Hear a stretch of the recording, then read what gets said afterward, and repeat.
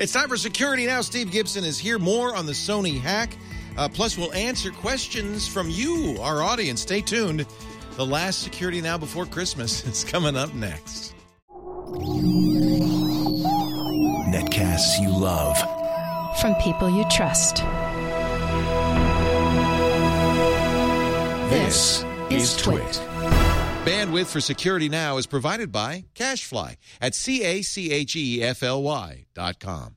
Hi, this is Leo Laporte, and if you'd like to help us design our new website, I invite you to visit twit.to/navtest. We've got 8 quick questions we'd like to ask you that will help us make the navigation easier to use. That's twit.to/navtest. Thanks a lot.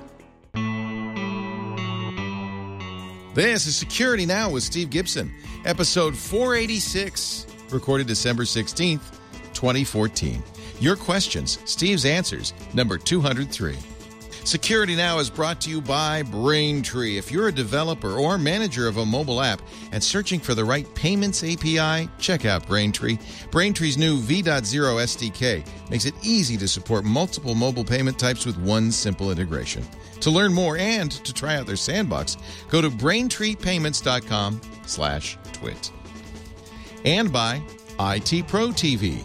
A good IT Pro is always learning, and IT Pro TV is the resource to keep your skills and knowledge up to date. IT Pro TV offers engaging courses streamed to your Roku, computer, or mobile device. For a free 7-day trial and 30% off the lifetime of your account, go to itpro.tv/securitynow and use the code SN30.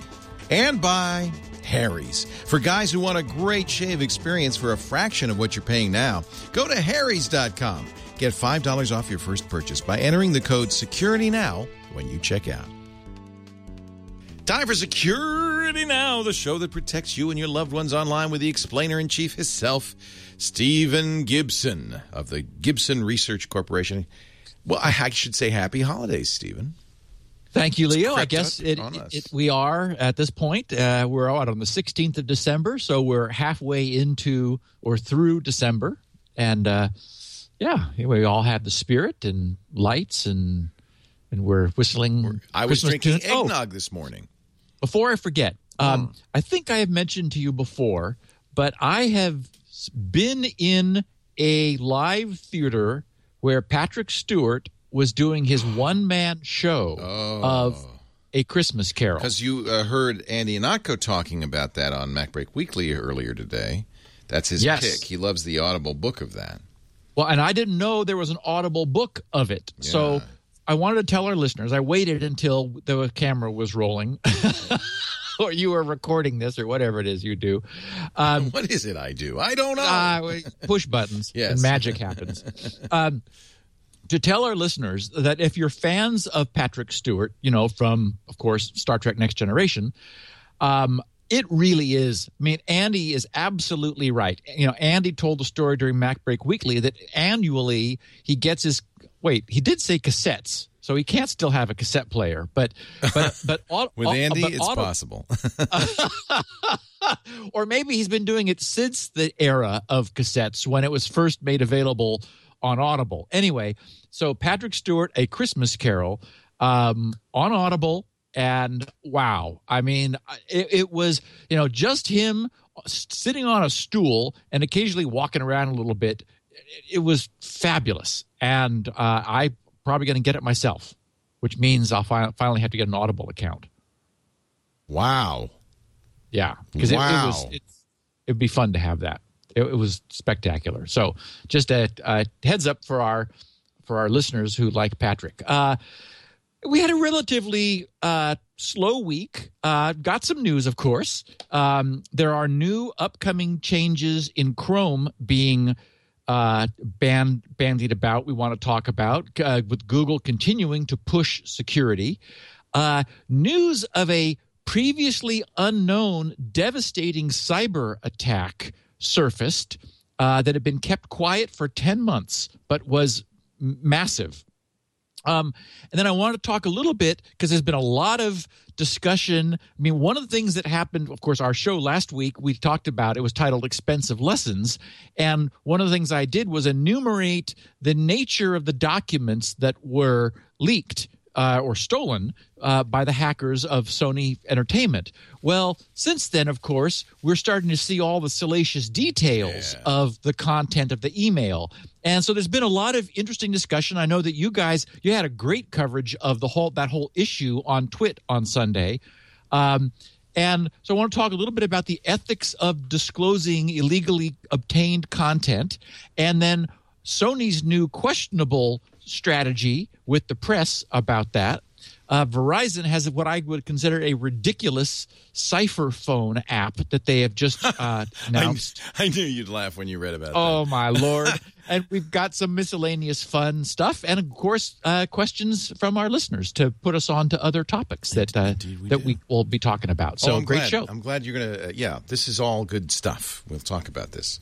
Before we get into the news of the week, I want to talk a little bit about our sponsor, Braintree Payments. Braintree is really a cool solution. Now, this is really directed at people who are developers, or maybe you're managing a mobile app, and you want to have a payment API in your app. So this is a very specialized product. Braintree has an SDK called V.0 that makes it really easy to support multiple mobile payment types, including Apple Pay. Of course, you do want to support that, obviously, but also PayPal, even things like Bitcoin, Venmo, and all major debit and credit cards with one simple and fast integration. It really couldn't be more easy to do. With the Braintree V.0 SDK, and by the way, there's a simple, small snippet of code, and you're all set up. Like, take less than 10 minutes. You really, literally can integrate this in your mobile app so simply. And you're going to love it. It supports Android, of course, iOS, of course, JavaScript clients too. There are SDKs in 7 different programming languages: .NET, Node.js, Java, Perl, PHP, Python, and Ruby. The code is beautiful. In fact, they even have a sandbox on the site at braintreepayments.com/twit, where you can see what it would look like. You can actually kind of implement it yourself, or they'll help you do it. They got great customer service with a live person you can always talk to. Braintree, by the way, is the most secure way to pay. They're known for their back-end security. We know that that's important if you're listening to security now. Their merchant protection. You never have to worry about fraud because Braintree has you covered. It's tokenized. You know, it's what we were talking about, of course. What was that? The EMV system. Right. Yeah, that's completely tokenized. Europay, MasterCard, and Visa. Yeah. But they support that and a lot more. And it's no surprise that if you look at it, they are being used by Uber, by Airbnb, Hotel Tonight, Living Social. They set it up originally for GitHub. GitHub has gone from 0 to 60 with this. Yeah, I know you probably even, if you're a developer, you certainly know GitHub. You may even use it. So if you're looking for the right payments platform, I want you to check out Braintree V.0. It's an incredible SDK at braintreepayments.com/twit. Review the documentation. It's very easy. Play in the sandbox. You can give them a try with no commitment. Test your integration before you go to production. And once you integrate Braintree, the first $50,000 in transactions are fee-free. I think this is the best offer we've ever had. BraintreePayments.com/twit. Go to BraintreePayments.com/twit. This is the easiest way to get Apple Pay and everything else into your app. All right, Steve, the news of the week. So some dialogue surfaced over in the Chromium Chrome developer team area, suggesting that they want to push further with the sort of the overall thrust that Google has been making to secure the internet. They're planning.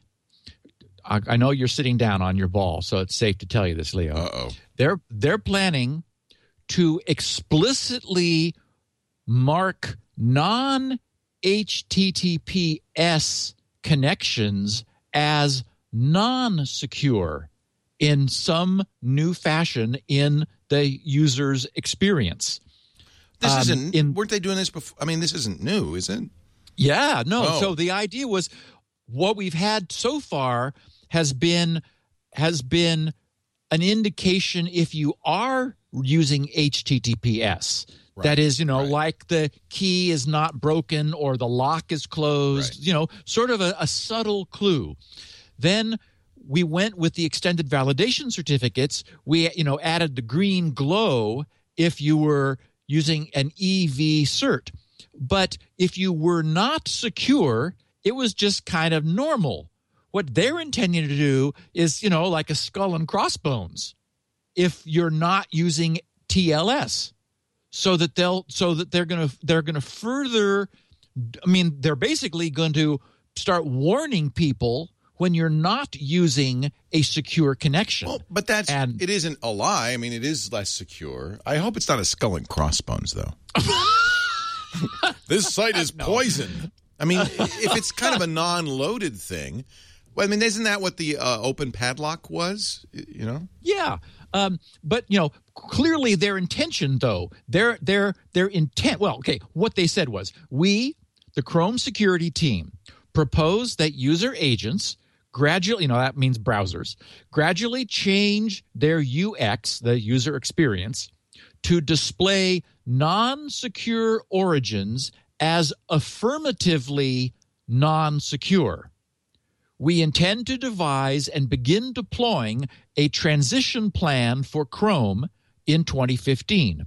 The goal of this proposal is to more clearly display to users that HTTP provides no data security. We'd like to hear everyone's thoughts on this proposal and to discuss with the web community about how different transition plans might serve users. Then they finish saying, we all need data communication on the web to be secure, private, authenticated, untampered. When there's no data security, the UA should explicitly display that so users can make informed decisions about how to interact with an origin. So they're clearly saying that they intend to display a signal of some sort that causes users to be anxious or aware in a way that they're not currently when they're not on a secure connection or secured connection. I noticed they were careful to say non-secure rather than insecure because the two are not synonymous. It's not encrypted. I think the proof will be in the implementation. This could be completely innocuous, or if they put a big banner up that said "Don't go here," well, that wouldn't be so good. Or that would be a bit of a problem. They don't tell us how they're going to do this, what it's going to look like. No, and this at this point, this is just sort of this is something we think we should do. Now, I don't participate over there. I'm sure that some of our listeners do, and they're inviting comments. What I would like to see, and I would love it if someone would get this into the discussion, is something we talked about recently. And that is, while we're going to be creating additional distinctions, I think it's important to distinguish a domain validation certificate, a DV certificate, from anything higher class, like an OV, the organization validation cert. Remember that the DV with the EFF's effort, which is going to be hitting around the same time frame, like second quarter of 2015, where that all becomes free and automated. At the same time, it's important to understand that the assertion being made is not that you're at the company whose site you are, but only that the domain name validates against the certificate. And that's a subtle but important distinction. So, if there's some way to, without confusing people, to say, we do have EV certs special, it would be nice to have organization validation somehow showing stronger than domain, than the free automated certs that we're going to start having around the middle of 2015. And then, of course, they're going to want to do something that's who knows what, maybe a yellow triangle or an exclamation point. But what they're going to try to do is to affirmatively say to people, your data is not secure on this connection. Yeah. I mean, we'll see. Yeah. Depends how they do it. Yeah. An unlocked padlock was there for years. That's how Netscape did it, remember? Yeah, but you had to go looking for it. Yeah, it was like at the bottom of the... Right. And so the idea will be, this will be in the URL bar. It'll be, in your face so that you're not, so that you're being... I mean, their idea is to put pressure on those websites that will display that in order to induce them to go get themselves the free cert through the EFF system. And I mean, I'm not saying it's a bad thing. It's just be ready. It'd be nice. Yeah, exactly. Yeah, we'll see what they do. Turns out that there was a major unreported cyber attack that went unreported from February 10th when it occurred until just a few days ago against Sheldon Adelson and his Sands properties, the Venetian and the Plaza.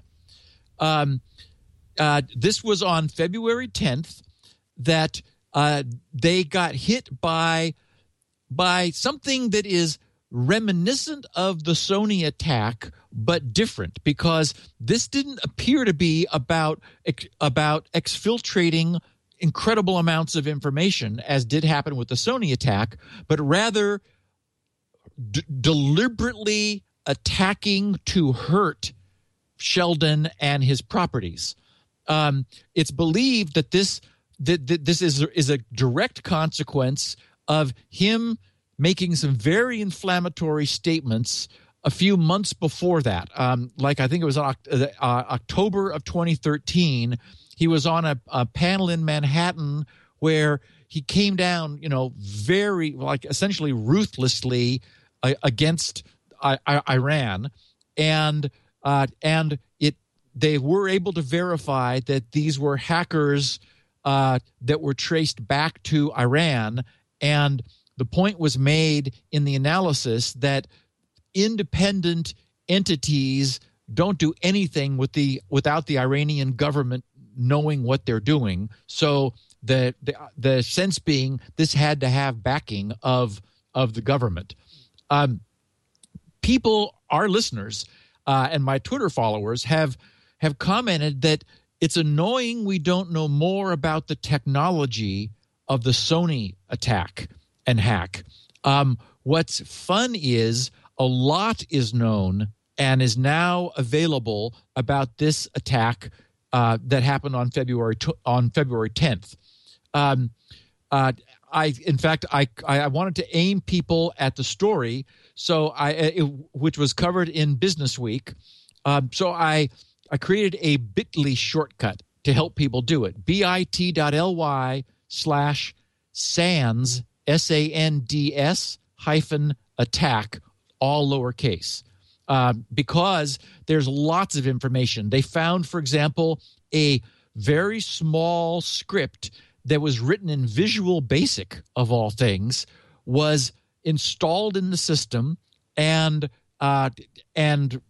was implicated in this destruction. This thing wiped out servers, it wiped out hard drives, it flew through the network and caused what essentially was, they're estimating about $40 million worth of damage to the network infrastructure that the Las Vegas casinos run on.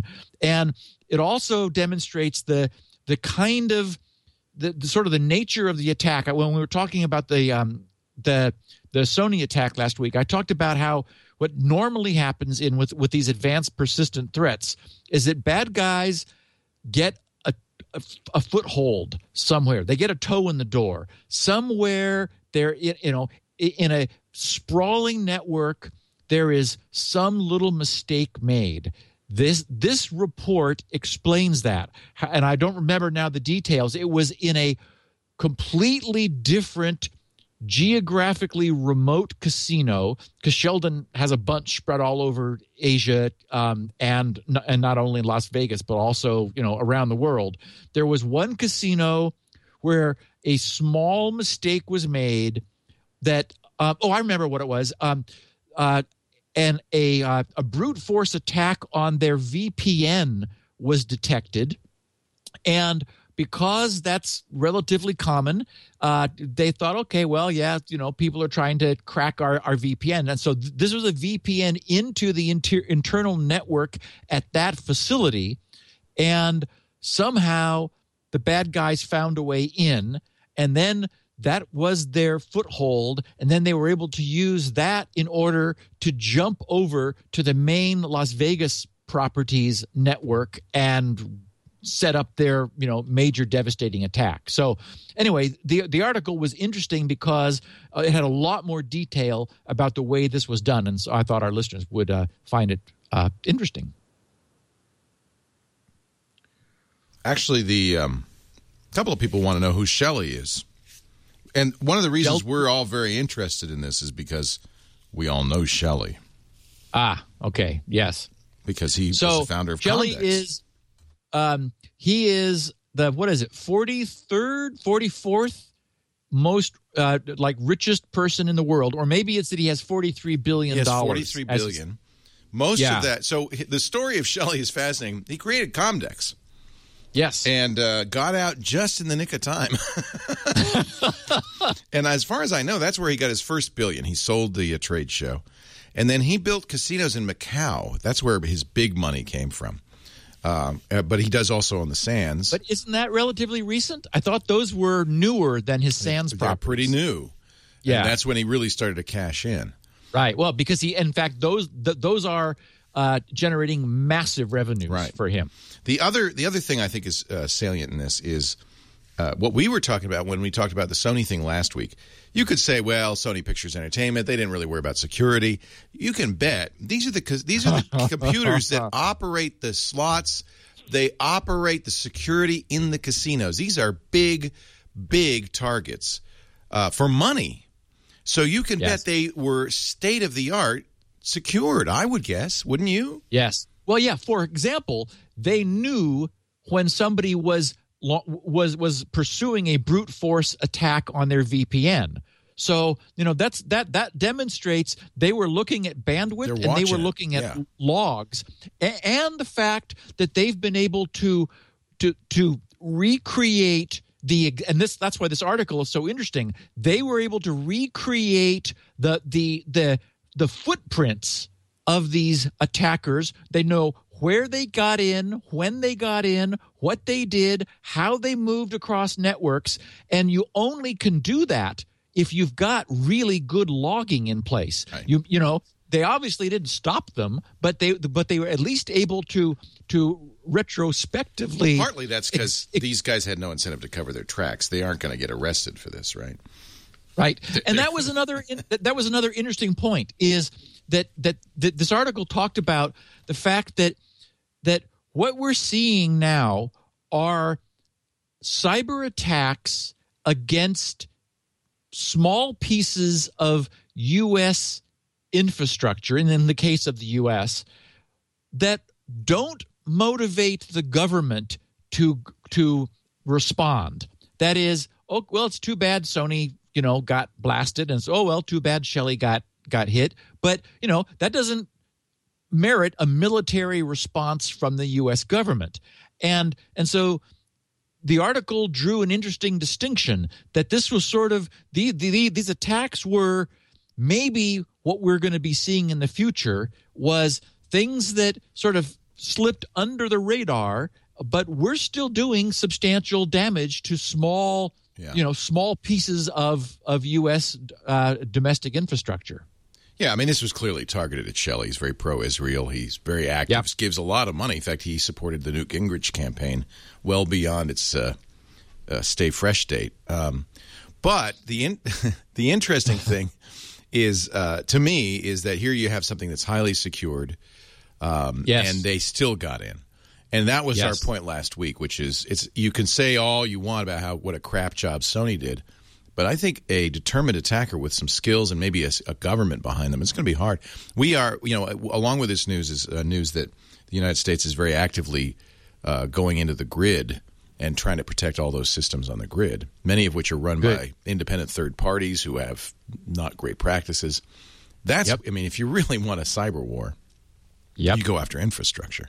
Yeah, and I think that maybe that's the point, is that that's the kind of thing that could rally a military response from the U.S. if a foreign country was affirmatively found to be responsible for producing damage to the public infrastructure as opposed to pieces of much smaller private infrastructure. Right. Easier. We'll see. Easier. Although I got to think there's nothing more secure than a casino. I mean, this is the back office operation of the Sands Casino.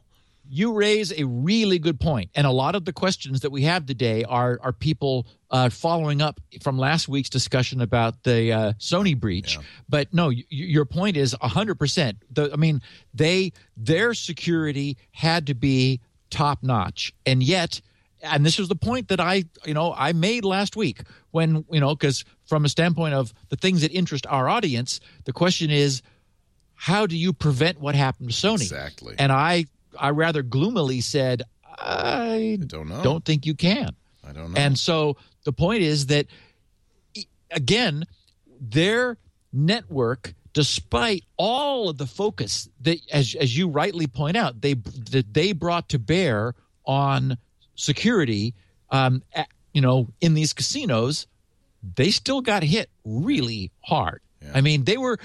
The story explains they were running around pulling the network cables out of machines that hadn't yet come down because this thing was just rifling. Air gap it. Because drives were being wiped by this thing. Yeah. Yikes. Pretty amazing. So, the ethics of disclosure. I want to talk about this. Yeah. Yeah. Bloomberg View did a really nice article yesterday titled the headline was "Keep Publishing the Sony Emails," and from all the conversation that I've seen over the last week and reading, and there's also been some interesting legal opinion. One of the determiners of what, like, that the press might use to decide what they say and what they deliberately withhold out of respect for the privacy rights of somebody whose information was stolen. And for example, we were talking about comparing email content to nude photos of Hollywood people, is whether the disclosure is in the public interest. That is, does it serve a valid public interest? Well, I want to hear this logic. Okay. I mean, you can make the argument the Pentagon Papers, which were illegally obtained, classified documents, it absolutely served the public interest for the New York Times to publish those. I don't know if you can make the same argument about Amy Pascal's emails about the negotiations over the interview. I have one. Okay, I'd like to hear it. Because I disagree. So, we have intentionally stayed away from the content. You haven't heard it. You haven't heard it yet. Let me hear it. So you can't okay. No, I didn't say I disagree with it. But I have said up to now. And my problem is that Bloomberg and all these people have a vested interest in publishing this stuff. It's great for business. It's also good for something else. Okay, good. I want to hear the public wheel. Okay, so the next step from the Pentagon Papers is, of course, the Snowden leaks. And absolutely. And I, again, absolutely feel, as I said the day we first reported this, that while I could never do it because oaths are oaths, I thought this was a good thing. And, a year later, I remember saying when we were sort of testing that again, can we imagine having, standing here today not knowing what we know? That is, hasn't that been valuable? And, of course, the NSA and law enforcement would adamantly disagree that this was in the public interest. And of course, that's the point. The direct upshot of what Snowden did, of those leaks, has been a year that we've chronicled here on the podcast of radical change in the industry's security posture. We've suddenly seen Google go crazy, if not overboard, in pushing security. We've got, Apple advertising as a marketing feature the fact that they can no longer decrypt people's phones, where in the past they were able to respond to the letters requiring them to do so. Google has announced that Android will be following. We've got third-party communication apps coming out constantly. And whereas previously our acronym on the podcast, TNO, Trust No One, was something that, we and our listeners understood and cared about, suddenly now everyone cares about it.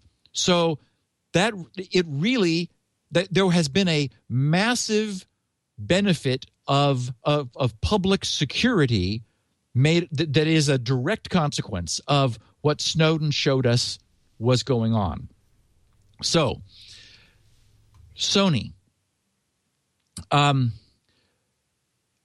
Sony's also certainly not happy that these details are being published. And, I have no interest in the underwear of executives. I mean, I don't care about that. But I'm not sure that the message would have gotten through to the degree it has were it not for these details. That is, last week, I took the time to enumerate much more clearly the kind of content. I mean, the least disclosure is to say, 12 plus terabytes. Okay, that doesn't mean anything to anybody.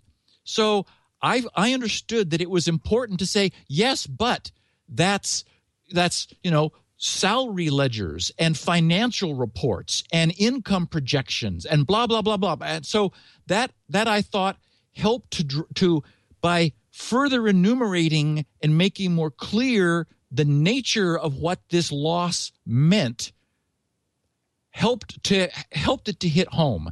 And while I have no interest and I haven't looked at or gone seeking any of the details of the email, it's been all the buzz in the press, and we've and it's evoked apologies and all kinds of additional pain. And while I wouldn't wish that pain on anyone, the sad thing is I think it's human nature that's what it takes for people who really need to be pushed to increase the level of their security to do so. That is, there are certainly executives now, and actually I've received email from people saying, like prominent people, how do we get ourselves secure? Because the nature of this, the details are unfortunately necessary in order to get people to understand what it really means. And so I would argue that that's in the public interest. It's in the public interest, in corporate interest, if it finally penetrates the thick skulls of the CEO and the COO that they're going to have to spend the money that the CIO has been begging for in order to implement better security, because security is hard. It's painful. It's difficult. And increasing it is a good thing. So that's my argument. I totally disagree. So it would be like saying, hey, you just got robbed of $100,000 by leaving your door unlocked. But we're going to keep the money so that you learn the lesson that you ought to lock the door.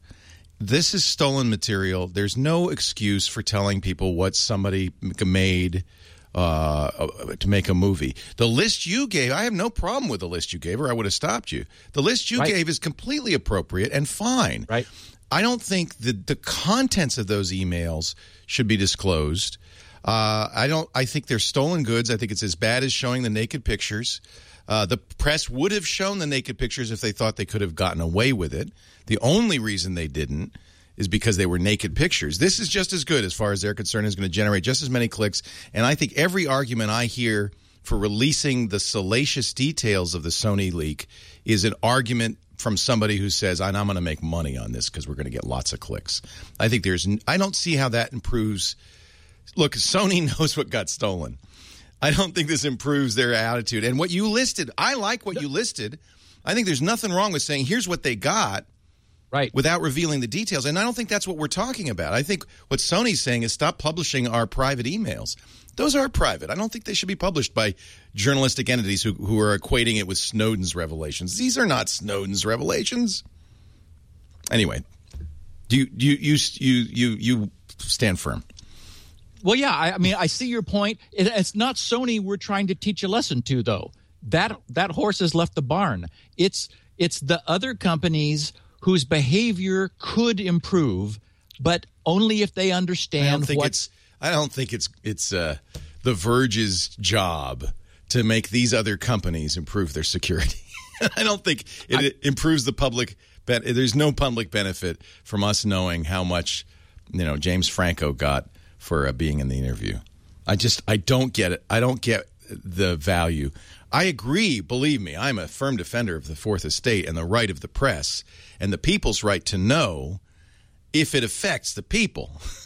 You can't make that argument that any of this salacious stuff affects the people. They're publishing it because we love reading it. And I confess, until I really kind of thought about this, I was reading all those articles, and I even reported one tidbit, which was what James Franco got paid for driving himself to work, because what a story. But as I started to see more and more, I started to really feel for these people, and these people are not the people who were responsible for the poor lack of security. Correct. I don't understand why Seth Rogen and James Franco should have to suffer because some CIO didn't do his job. And I don't see how it benefits any of us for them to have that information revealed. Right.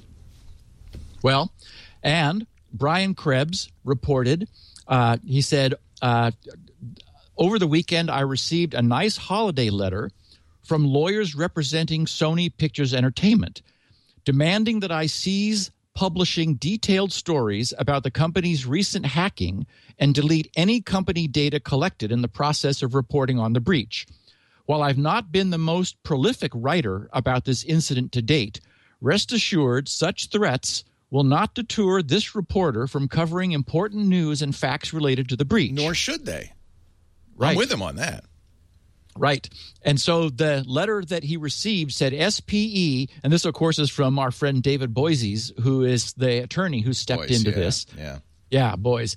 It said SPE, Sony Pictures Entertainment, does not consent to your possession, review, copying, dissemination, publication, uploading, downloading, or making any use of the stolen information, and to request your cooperation in destroying the stolen information, said SPE lawyers, and that's what Brian wrote. So I wouldn't want my private emails to be revealed to benefit.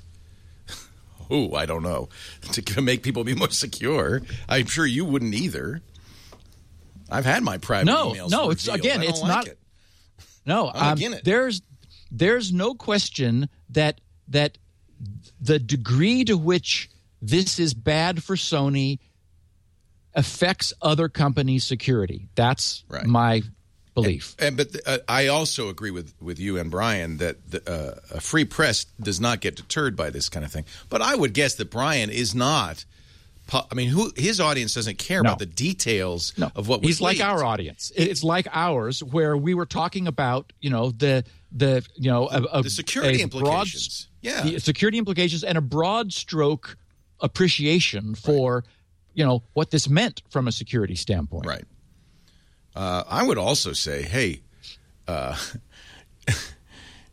be careful what you defend in case it comes back to haunt you. I wonder how the editors at some of these publications would feel if the same thing happened to them. Yeah. Yeah. Well, and my point is nobody would think this is good, but security is hard, and it needs respect. It needs attention. It needs money. Right. Well, I agree with you on that. But if you just say all the stuff that they got, isn't that sufficient? You have to embarrass people for others to take security seriously. That's sad. Yeah, it is sad. But maybe that's the state we're in. Verizon last Thursday introduced to some fanfare voice cipher, along with the encryption company who created it called Cellcrypt. And they said this offers business and government customers end-to-end encryption for voice calls on iOS, Android, or BlackBerry devices equipped with their special app. The encryption software provides secure communications for people speaking on devices with the app. Now, this is not me speaking. This is them, because otherwise I'd be putting air quotes around all this, regardless of their wireless carrier. And it can also connect to an organization's secure phone system. And then they said Cellcrypt and Verizon both say that law enforcement agencies will be able to access communications that take place over voice cipher so long as they're able to prove that there's a legitimate law enforcement reason for doing so. And the vice president, the North American vice president of Cellcrypt, a guy named Seth Polanski, disputed the idea that building technology to allow wiretapping is a security risk. He said, it's only creating a weakness when it's a legitimate government agency request. Just because a government access option exists doesn't mean other companies can access it. And then, as if that wasn't all just crazy enough, I love their slogan. They doubled down with the slogan, security when it matters most, which, of course, is exactly what it isn't, because when it matters most, the government is able to wiretap it. So anyway, I just got a kick out of this, that I think it's also not cheap. It's the app is free to download, but in the announcement, I remember seeing like $45 a month you pay for the privilege of this Verizon-backed, point-to-point voice encryption. We already have free solutions that do this, that we've talked about on the podcast. So it's like, well, I'm sure there will be users of it. Okay. I did forget to mention last week, and I intended to, that there was just in miscellaneous sci-fi notes that there was a 3-night miniseries that would be airing on the Sci-Fi Channel. The first chapter was last night. I did tweet it yesterday beforehand, and I know that a bunch of my followers had intended to DVR it and then did. So I was glad I remembered at least then. I'm sure that Sci-Fi will be re-airing it. If they're not re-airing last night's tonight, they tend to re-air this a lot. So it's yesterday the 15th, today the 16th, and tomorrow the 17th, called Ascension. And I watched the first hour of it before it got to be my bedtime, and I decided, okay, well, I maybe will finish the rest of last night's and then see. I got a lot of feedback from people who thought it was great. It's okay. We're sort of in a sci-fi desert at the moment, or drought. So it's sort of typical of what you get from them. And Leo, do you know what this site GOG.com is? GOG? GOG.com. No. a listener, Isaac Johns in Louisiana, sent us a note about Abe. He said Abe's Oddworld has been out. Oh, good for old PC. games! I do know about good old games. Yeah, I love good old games. Yeah. So they're legitimate? Oh yeah, these are all licensed. These are licensed. Oh, good. Because the Oddworld series for the PC is like $5 or $6. So if you search for Oddworld, you'll find 3 of them: Abe's Odyssey, Abe's Exodus, and The Stranger's Wrath, downloadable for the PC. So I did want, because we've been talking about it the last couple of weeks due to its rebirth on the PS4 and on the iPad. I'm glad to know these guys are legit. And if anyone is interested, I really, again, for $6, if you've got a PC, it's certainly, I remember you running it on a PC 20 years ago. So you don't need some fancy state-of-the-art game. Yeah, you don't need a fancy gaming box. Anything will run this. Actually, no, it's Windows XP or better, it says. Yeah, so XP. Yeah.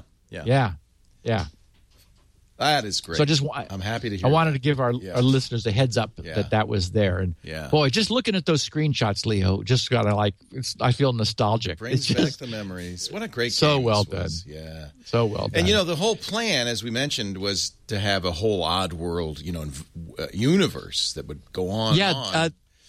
A quintology was what was originally targeted. What they ended up doing, they did.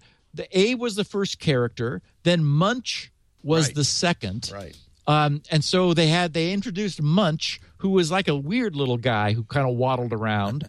And then they did they sort of went off plan and did a second, like a sequel to Abe, because the first one was, so they're right. There's Munch's Odyssey, and that was the second one. Then they did Abe's Exodus to follow Abe's Odyssey. To create the first 3. They've kind of kept going in ways that I didn't really realize. There's a few more of them here. Yeah. So Munch's Odyssey HD came out for the PS3 a couple of years ago. New and Tasty. And that's the very new one, which is now. Yep. And that's on the PS4, and it'll be coming out with other platforms. But basically, it's a remake of the original Abe's Odyssey, which you can get for $6 for the PC. And especially if you've got kids, I can't think of anything. I mean, it is like PG rated. I mean, there's a grinder, but it's perfect because it's a little bit gory.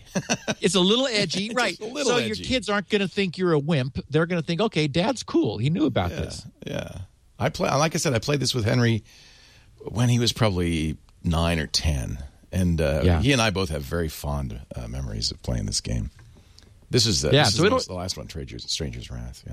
Yeah, it'll run on the machine you've got in the garage. So now I have to get a Windows machine. I wonder if those HP streams, it'd be worth buying a $200 HP stream just to play this game. Maybe it would. It would. Yeah. And while I was going through the mailbag for today's Q&A, I ran across a nice note. I don't seem to have the guy's name here. Normally I think it actually was. He sent it to me anonymously. But it was Friday, December 12th. The subject was Spinrite saved a server RAID array. And this caught my attention because he came very close to the point of no return, but also is clearly operating some major facility. He said, Steve, every weekday morning, I do a visual. So every weekday morning, probably when he goes in, I do a visual inspection of our servers for any issues. He says in parens, scanning the server status screens and hard drive LEDs. I'm also responsible for backups. One morning, I was checking the previous evening's backups on one of our NAS servers, network attached storage. I noticed a major read-write error in the backup log, causing the backup job to fail completely. Checking if the backup volume was mounted correctly, I immediately noticed that the volume had disappeared. I then began scouring the system logs, and sure enough, we had a drive failure in our RAID 5 array. Come to find out, we had another drive failure at a prior time, which makes 2 drive failures at this point, causing the entire array to be lost. Because remember that array 5 it can tolerate 1 drive failure because essentially it sort of runs like a checksum drive. And so any of the remaining can reconstruct the entire RAID content, but you only get 1. That's why I'm running RAID 6. He said, these 2 failures slipped by me since the visual inspection on this one custom-built server fails to indicate a problem for any of the drives. It only shows a green LED for power. And that's a little scary because typical drive backplanes now will show you like a red or sometimes yellow error light if the drive is having problem, separate from drive activity, or in this case, drive power. So he just, his visual scan wasn't showing that one drive had died some time ago, and now finally a second one followed it. He said, figuring out the problem took only minutes, and looking at what the logs were telling me, my mind immediately went to a previous episode of Security Now. In that episode, you were discussing how a SpinRite customer was able to save his or her RAID array by removing the drive and booting it as a standalone drive connected via a separate interface. I thought, I can do this. So he says, I removed the first failed drive, connected to a laptop via a SATA to USB interface, and booted SpinRite. I immediately heard some truly awful sounds coming from the drive. Well, that sounds bad, and sure enough, I could not get SpinRite or the laptop to recognize that drive at all. Trying the second bad drive, it booted and SpinRite saw it. Running level 2, I noticed that at times the drive would seem to have a hard time reading a sector. After a few seconds, it would work through it and go on to the next sector, which, of course, is exactly the behavior that SpinRite users through the last couple decades have seen. And that's what SpinRite does, is it sits there and fixes that sector, and then we get to move on. He says, I ran SpinRite until 50% completion and decided to give it a try back in the server. Sure enough, the drive came back up, and the RAID controller gave me the OK, and the RAID volume is back up, but in degraded mode since the complete loss of the other drive. I was able to get all of this done within one workday and had backups running again that evening with no data loss. I've got 2 new drives on the way and will be replacing them and rebuilding the array as time permits. Thank you for a great product. And whoever you are, thank you for the great testimonial. I really appreciate it. Steve, we're going to take a break. When we come back, questions for you from our cool. vast viewing audience. Our show today, though, brought to you by our good friends Tim and Don at IT Pro TV. They're the folks who, for years, were teaching people how to, polish their IT skills, how to get the certs they needed to get jobs in IT. They kind of decided to do something a little bit like Twit. In fact, it says right here, IT Pro TV was built by fans of Twit for fans of Twit. They were inspired by the idea that they could actually do video, teach this stuff in a way that people enjoyed. It was easy to absorb. And now they've got it. IT Pro, even on your Roku, which is awesome. You can watch itpro.tv. If you go to itpro.tv/security now, you'll see all the different courses they have. Let's see. I think they're live right now. Now let's check in. They do about 30 hours of new programming each and every week. There they are. There's Don teaching something about Google, it looks like. If you look at the course library, you'll see how vast it has become. They're doing now Mac integration basics, Mac management basics, CompTIA. That includes the A+, Net+, Security+, Linux Plus, and Cloud Plus certs. Microsoft with the MCSA. You've got and MCSE. You've got Cisco. You've got ISC Squared. In fact, they've got some great classes in security. The new ISC Squared cert is really cool. One low monthly subscription price gets you everything. So you don't have to decide. Look at all the Office stuff, project management, VMware, Zen server Wireshark. They've got a course on how to use Wireshark. I love that. Subscription's normally $57 a month, but now, or $570 for the entire year, but now you can sign up and get 30% off for the lifetime of your subscription when you use the offer code SN30. So I want you to go to itpro.tv/security now. What else do you get? Oh, my gosh. You get the Measure Up practice exams. They're included with your subscription. That's worth $79. You also can get their incredible virtual machine sandbox lab, which is fantastic. So you don't even have to have Windows Server or Windows clients.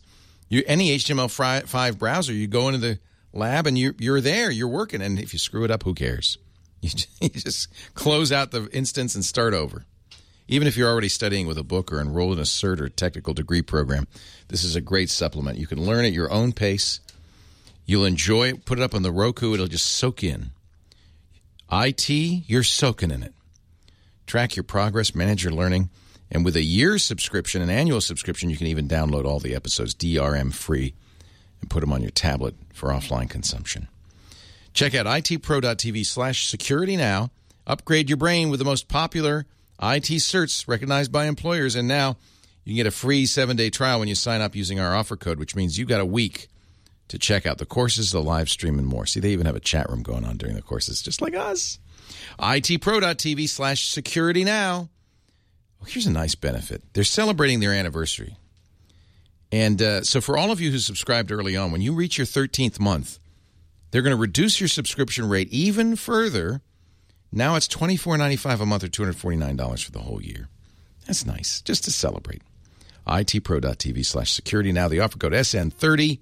Try it free for 7 days and get 30% off the lifetime of your account. Happy anniversary. Congratulations to Don and Tim and the gang on their success at itpro.tv/security now. Stephen Tiberius Gibson. He is at SGGRC on the Twitter.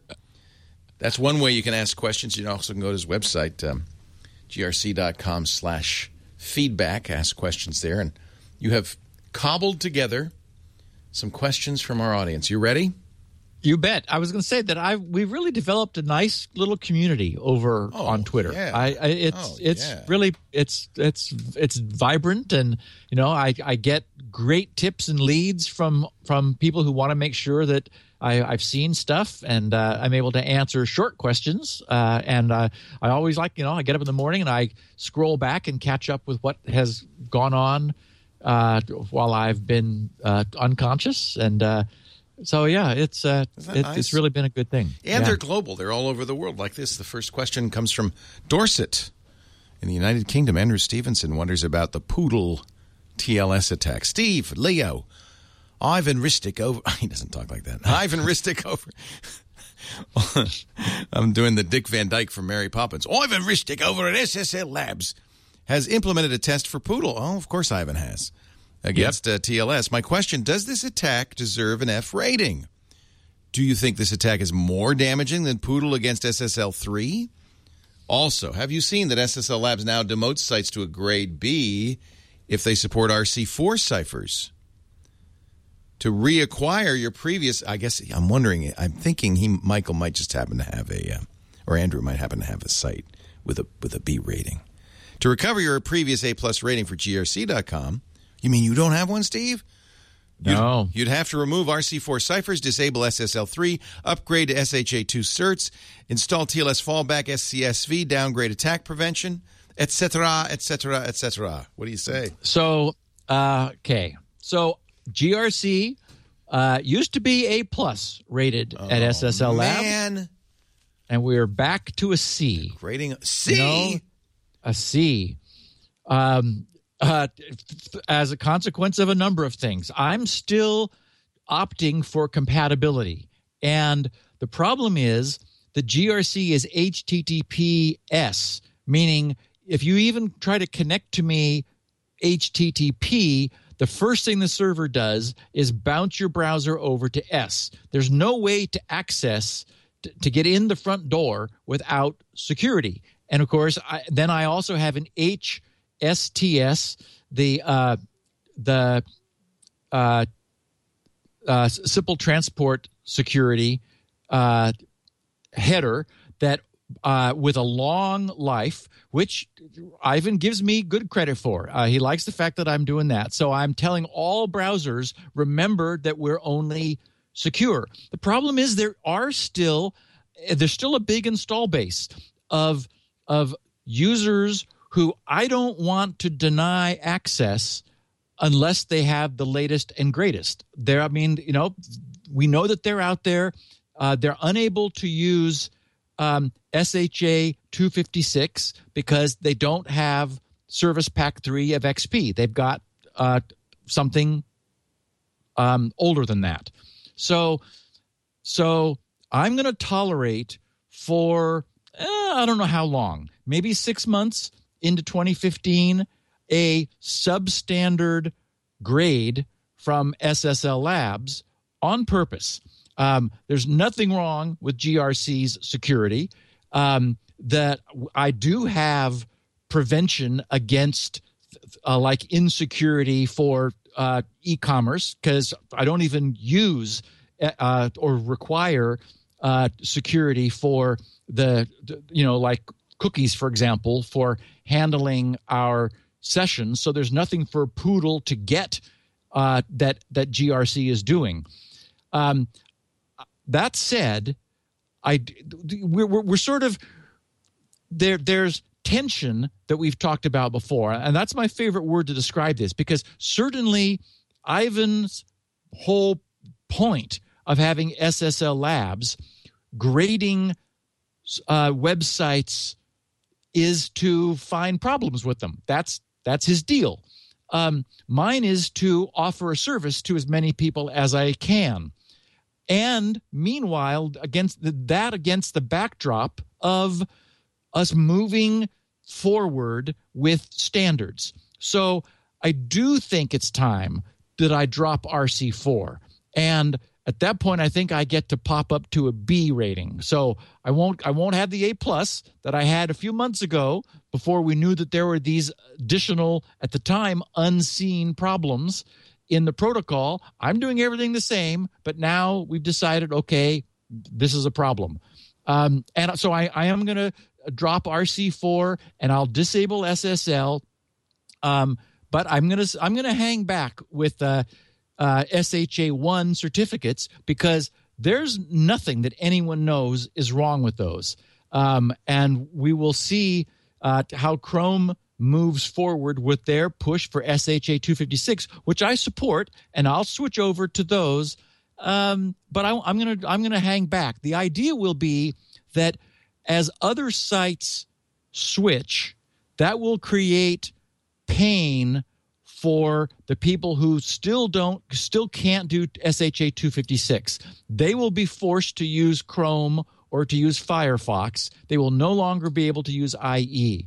I want them to still be able to get to grc.com. So I'm going to lag on that, and then I will make a switch. And of course, if we do find that like something is surprisingly wrong with SHA1, which nobody at this point expects, then I can easily switch over to 256. So yeah, I'm going to tolerate. I'll bring my grade up to a B, I think, by agreeing that RC4, it's time to say goodbye to that, and SSL3, it's now time not to allow a downgrade to SSL3.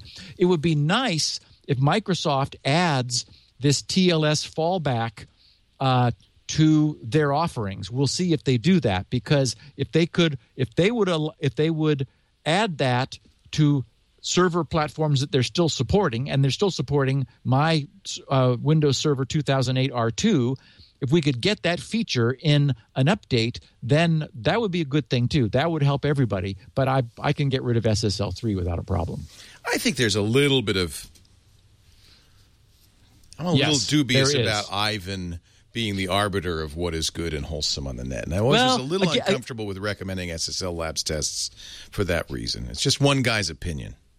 Well, and it's, I mean, I guess the problem is that it's hard not to give a grade. I mean, that's such a powerful psychological thing to get and I loved having an A+ while I was A+. I only had that for a few months, and then I, fell back off of the leading edge of the cipher curve. It would be a little nicer. I mean, he does break it all down. So somebody who cares can look at the things that I'm doing and see, oh, look, Steve's supporting perfect forward secrecy, like with all of the ciphers anyone is using. And way down at the bottom, there's a couple RC4s because he doesn't want to lock somebody out who wants to get to his site for the purpose of using the services at GRC. If I were to do that, nobody could ever use GRC, and that bites a little bit. So I'm gonna lag on that. Sometimes the perfect is the enemy of the good. This would be a good example of that. Phil S.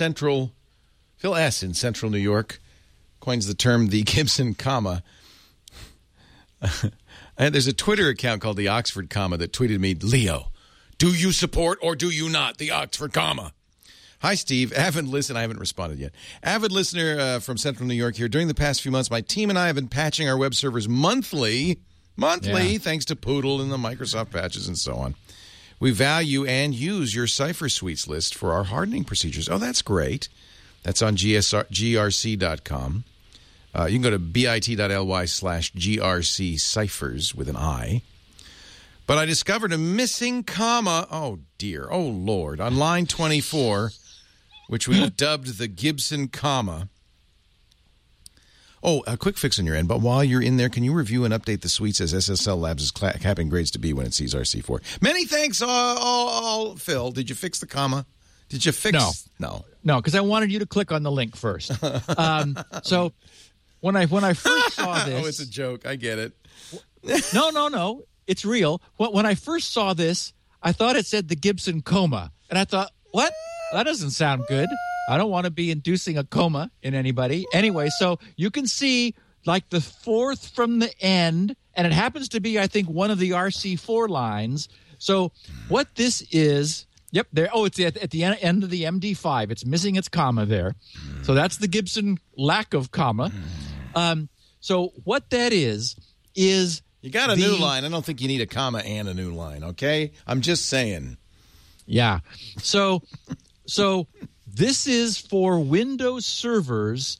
I went through and looked at all the available cipher suites and carefully hand-tuned the list in order of the one we would prefer that a client connected with first. So it's very carefully designed for maximum forward secrecy and maximum security as we go down the list so it goes from strongest to weakest that are currently offered by Windows server platforms. I would presume the server would query in that order, right? It would try to connect with the first one and then the second and then the third. Well, what happens is the client. And remember, in the TLS handshake, the client offers all the ones it has, and so the server then uses the sequence that I have created, going down its list, looking for the first match with any of the ones in the client. Right. Thus, we get the strongest negotiated security available. And so I have been needing to go back in because with that update a couple months ago, I think it was 2 months ago, I want to say it was 068 was the Microsoft update. That was the one that silently fixed a problem that had not previously been disclosed and treated us to 4 new cipher suites, which were really new and tasty, to borrow Oddword's title. And so I've been wanting to merge those in and that would, of course, I'll push some of the RC4 ciphers off the bottom and then pop my grade up at SSL Labs from a embarrassing C to a, somewhat less embarrassing B. At least I could maybe beg my way into a good school. Well, yeah, gentleman C is not going to work here, I think. You need to step up your game. So for anyone who's interested, as you said, it's And fix the comma. bit.ly. Yes.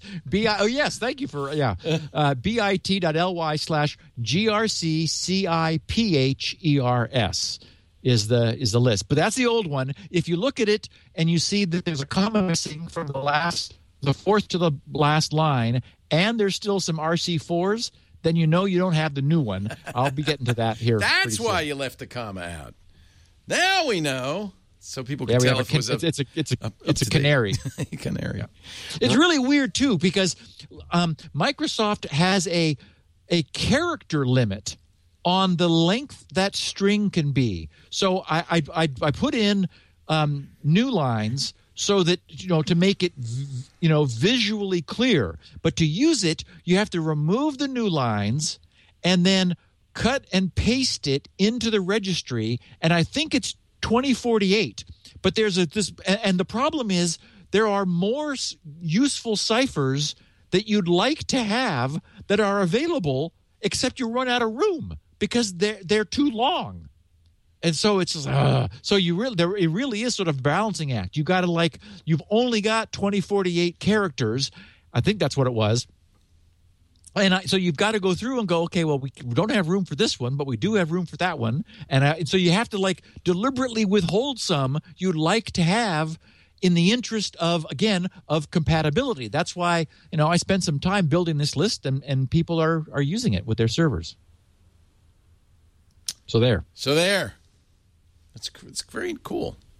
How did you build the list? Could you pull it from the code or? There's a in the registry help. It gives you a list of all of them, and so I copied that out. And it also says, "But warning: the string you provide can only be 2,047 characters long." And it's like, okay, is that going to be a problem? And so then I look, and the list is 3K long. So it's like, yes, that's going to be a problem.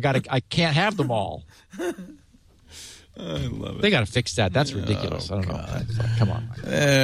Ron in Daytona Beach, Florida. He's got a question about VPN usage and spying. I use a VPN most of the time using ProXPN, our fine sponsor. Thank you, Ron. Question.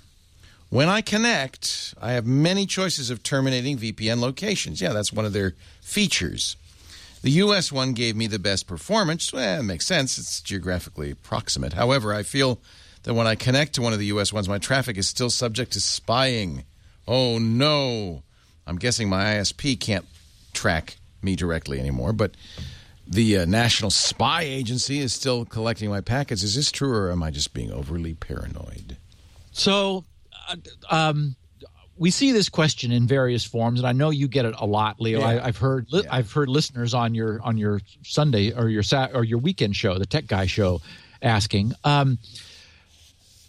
The question would be, do you think the NSA is specifically capturing traffic from the ProXPN servers more than they're capturing traffic coming in to the U.S. through the fiber optic undersea cables? And maybe it's all of the above. But I guarantee you that there are taps on all of the oceanic cables coming into the country, because that's where terrorists are, presumably, and their articulated responsibility is to protect us from them. So we know they're tapping traffic coming into the country. We also know that they're sniffing what they can get that's available within the country. Unfortunately, there's that room that we know about in L.A. or was it San Francisco, where the fiber optic tap was installed that we originally talked about a year and a half ago. AT&T WorldNet in San Francisco. Yeah. So I don't really think there's a difference. What the VPN certainly does is it protects your ISP from collecting any metadata. Metadata, of course, is even if they can't decrypt what you're doing because you're over SSL or TLS. Boy, I wish they hadn't changed the name. That just really annoys me. I guess I just have to refer to TLS. Everybody knows what that is now. They can't see what's in there, but they can see the IPs that you're visiting, and they can see the DNS queries that you're making. So running through the VPN does prevent that. It prevents any visibility into your traffic until it gets to that server. But as for NSA difference, can't say that I would imagine it makes a difference. We will soon, eventually, when the world lets us, get to our podcast about the Tor de-anonymizing, which is on my very short list of things to talk about, because, as I mentioned, it looks like it's not quite providing the protection that we were hoping under some circumstances. But short of that, I think that the VPN offers local protection, but probably doesn't matter too much whether the NSA is, checking or not. I think there is likely to be looking at traffic coming into the U.S. if you connect to an extraterritorial VPN server. Strikes me that if people took the energy that they spent trying to protect themselves, possibly futilely against snooping by the spy services, and instead directed that energy towards our members of Congress saying, fix this, that'd be a more useful use of your juice. Or both. Let's do both. You could do both. But boy, people spend so much energy on, well, is this safe? Are they going to be able to spy on me here? Just send a couple of messages to your member of Congress, too, as long as you're doing that. Because that's really the only way, and maybe even that's not going to be good enough, but that's the only route to getting this. Leo, I think we're heading for legislation which mandates a backdoor. Yeah, we do it does look like that. You got your Ron Wydens on the one hand, and you got your backdoor guys on the other. Yeah, and I mean, the boogeyman of protecting us from the bad guys is the whole terrorism argument, and the argument, we talked last week about Posner saying, I can't believe it's legal for anyone to sell a phone that can't be decrypted. It's like, oh goodness. I mean, I just think we're losing this, and I predicted a few years ago, which is why I suspended work on CryptoLink, because I thought, well, I don't want the government to come along and say, Gibson, you got to build a backdoor into the VPN. You just spent all your time making absolutely secure. It's like, no. Anthony Headley, who must also be from the UK, because that's a very British name, wondered, whatever happened to the Smushbox? Hey, Steve, whatever happened to Mark Thompson and company's Smushbox? In the last episode, Leo remarked the guys from IT Pro were sending SMS notifications, and I was reminded of Smushbox. Yeah, we ordered one. I have one. I know you do too, Steve. From their site, I see they had a rocky start due to some faulty micro SDs. They offered to fix the issue. That seems to have solved the issue. Where does that stand right now, Steve? I'm just wondering if either of you have received your boxes. Yes. Do they work? Can't tell you because I haven't set it up. Thanks. Love the blah, blah, blah, Anthony. So we've talked about it since, and I need to distance Mark Thompson from this. It wasn't his company. It was some guys that he knew of, and I knew of them because I know of him. And he thought it was a cool thing. I mean, he thought it was a neat idea. And, you and I agreed, Leo, and we both got them. The problem was, or part of the deal was, they had a special deal with T-Mobile so that for $20 a month, you could have unlimited number of messages that this Smushbox would send. That was what that was about. And that ran out. And yes, and that's what happened. Was it turns out that one hand didn't know what the other was doing. They got into some fights with T-Mobile, and so they did send an email out to all the Smushbox owners apologizing for the fact that they were unable ultimately to honor the original contract. But this will still work. I just have to pay more. Is precisely. That right? So, yes. So it is a beautiful, nice USB interface to text machine that can send out mass texts, but it's up to the individual to create an account with T-Mobile rather than all running it through a grandfathered, blanket $20 a month forever deal. So somewhere I could put a SIM in fell here. Apart. I presume. It's got one built in. It's already in there. So I would just call T-Mobile and say, "Hey, activate me, baby." Yes, exactly. Yeah. And then you're able to send and receive texts with that. And so one of these days, you and I are going to figure out how that's useful. That's I always, and we're as we know, we're designing a new Twit site, and it's kind of one of the things on our wish list to be able to send out text notifications when a live show begins recording, when a show has finished recording and is now in editing, and when a show ships. Yeah, exactly. Like allow people to subscribe to a feed of real-time events. Yeah, very neat. Well, that we can do, and we can easily do something that they pull, that this is pushed. So I don't know. I mean, it's easy to do something that's that you would poll us. In fact, that's kind of how RSS works anyway. iTunes I think texting is just so ubiquitous and so simple that people are able to send back a stop if they don't want to receive that anymore, or and basically control it through text. I think it's cool. And look, you were even able to find yours. I don't know what mine's buried box. You know what's bad? I can't find the documentation. Must be been online. Maybe it's on the website. Yeah, there's no documentation at all. It is pretty, though. It wasn't they did a expensive. beautiful job. Yeah. My smoosh box. Hey, let's take a break. When we come back, we've got 4 more questions for Steve about all sorts of things. But first, a word from Steve's favorite razor company, Harry's. I have to say, Leo, I get what's funny is that it feels like we must have put out a challenge at some point, or if not, people took it up themselves, because the tweets that I see are from people saying, I took the challenge. I tried every razor I have, and Harry's won. Yeah, well, I think that's the interesting thing is it possible to have a better shaving experience? Are some blades better than other blades? And, all you can do is listen to me and Steve when we say yes. But you could take the Harry's Challenge. First of all, it's not that expensive. This is the Truman Kit for $15. Less than a pack of blades at your drugstore of those Gillette Fusion blades. What are those, about $4 each now? That's the one I like with the plastic handle. Yeah, you like the plastic. This is the Truman. Yep. So you get, for $15, you get the handle. You get 3 blades.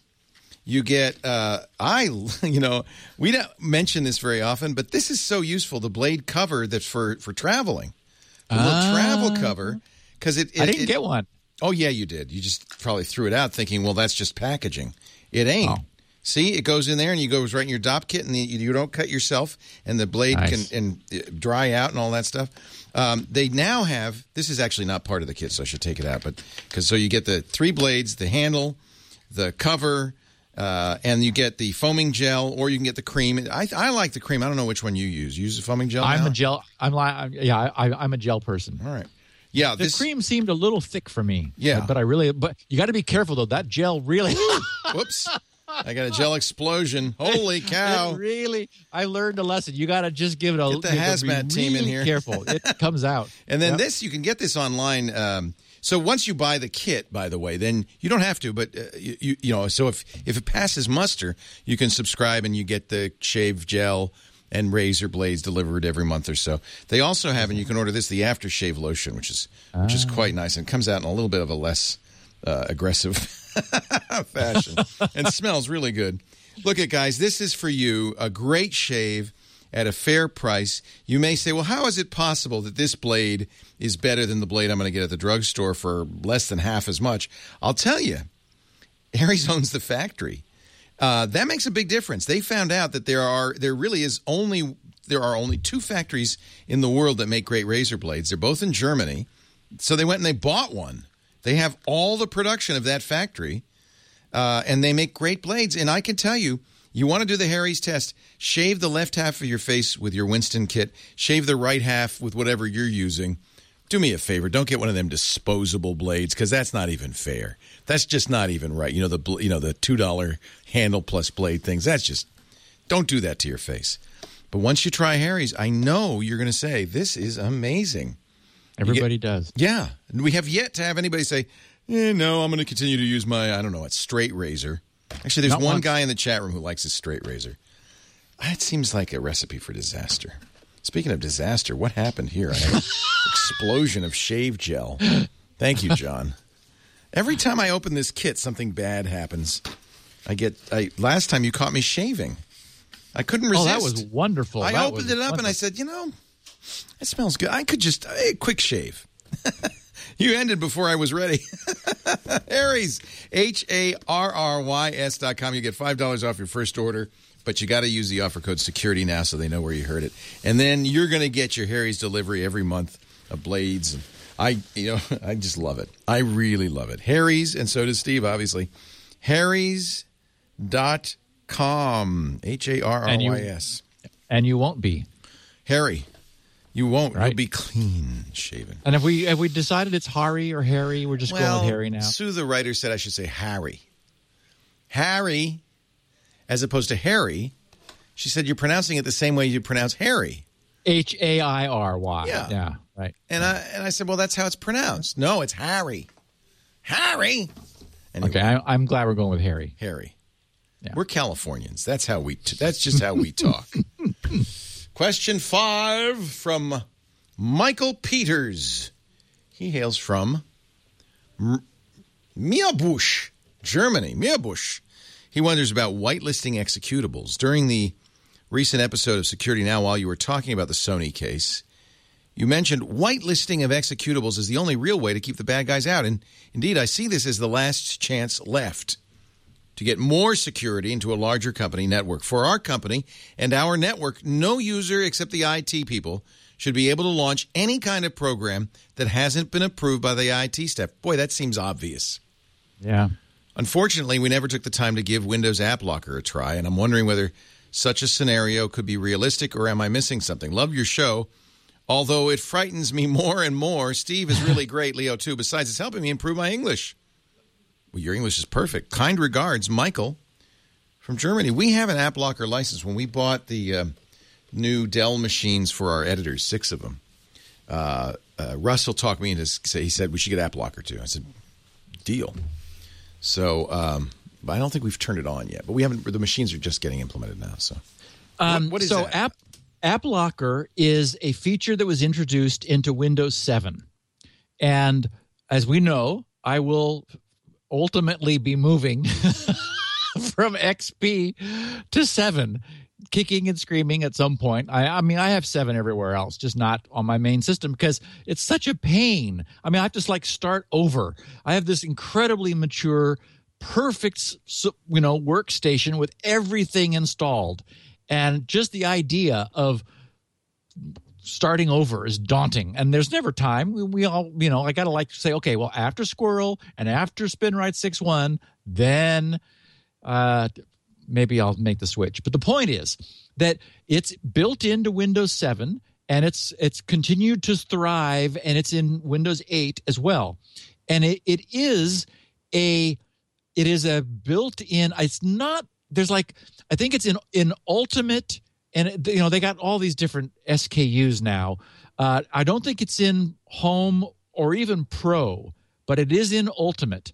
And I'm going to deploy it from day one because it's a little weird to do it on a home system. I mean, in a business, you can say, hey, you can use, Office and our line of business stuff, but you can't use any other apps. That's a reasonable thing for a business to do. But at home, don't you want to just do what you want to do? Well, but it's me, And what I was going to say was, can you unlock the locker? No. So App Locker is an application whitelister. Right. So only the specific apps which have been whitelisted are allowed to execute. Yeah, and a malware can't pose as one of those apps, right? Precisely. Is there a hash or something? Or yes. Okay. Yes. So and remember back in the day of Zone Alarm, there was a question of whether, and because Zone Alarm was a whitelisting firewall, you would, it would pop up and say, such and such wants to access the internet. And you'd look at it and go, okay, yeah. And then the question was whether malware could say that it's Internet Explorer, iexplore.exe, and sneak by. But it wasn't just a file name match. It was a match on the signature of the app itself. So it caught that. So that's what's built in to Windows 7 and 8. And I want to try it. One of the things that I do is I have some sounds associated with different events in Windows. And one of the events in Windows is application execution. And it's just a little snap sound. But every so often I'm like working and I hear snap, which means I didn't just start something, but something started. And I sometimes wonder what that was, because that would be a quick clue that something's in my system that I'm not aware of.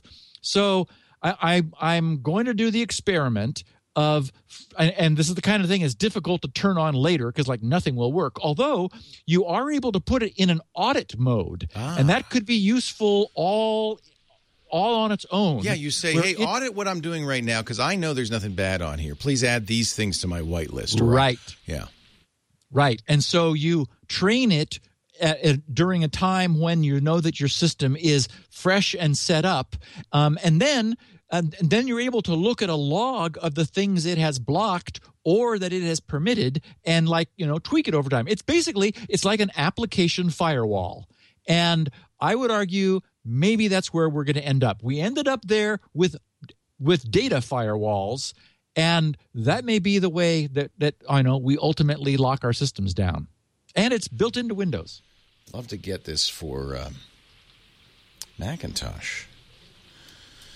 So am I correct? Because I say this on the radio show all the time, and I probably should run these things by you before I say them. But I have been saying on the radio show, look, to get malware, to get on your system, the bad guy has to have you run a program in some form or fashion. The malware may be a malformed PDF and you run Reader and it's got a bug, but ultimately the way you infect systems is by executing code. And if the bad guy can't get you to execute code, and then you're safe. And so the idea being, we only can execute these set programs, you should be safe. Now, if one of those programs is Reader and you get a malformed PDF and Reader's not up to date, well, you'll still get bit. Correct. Or if you're lured to a phishing site and they tell a naive user, oh, we'd love to show you this video that you're interested in, but you have a vulnerable or obsolete version of the video player, click here to update it. Right. And so many people who are not podcast listeners. Easy to fall for that. Yes. But now AppLocker would stop you because the installer for this malware would be not allowed. Correct. Yeah. All right. The OS X does something a little similar, but of course, as always with Apple, it's Apple that gets to decide. You can say, I'm not going to run unsigned code on this machine. And Apple is the signatory. So if it's not signed code, it won't run. Right. And of course, we did that with Windows with device drivers. Microsoft said we're going to up the ante on device drivers, so you've got to have device drivers signed.